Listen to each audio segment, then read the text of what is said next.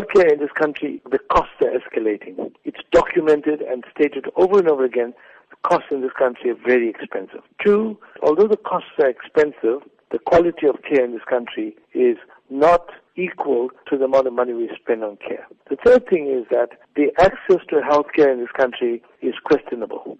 People who earn properly or earn well seem to have access, but people who are poor don't really have access to healthcare. Is national health insurance the answer to this? Well, I think national health insurance is definitely the answer to this. It's going to provide universal health care. The premise in which it's being developed is that all citizens will get health care. But if you ask me when we're going to get this thing fully implemented, it's actually your guess or my guess. For a number of reasons. A number of reasons is we have a large population in this country. We have limited resources in terms of the amount of money to spend on health care.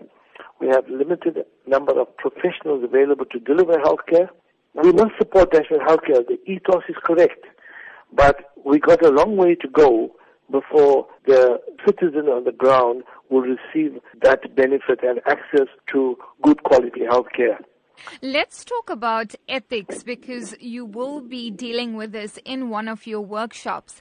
And there's concern that medical practitioners aren't acting as they should be in the best interest of patients, and that has given rise to a range of medical negligence cases both in the public and private sector. Do you believe it really is a matter of going back to basics? We're going to have one little disclaimer to start with, in the sense that the percentage of people that contravene ethics and don't subscribe to good medical care is very small. It's about 2.5%, 3% of the doctors.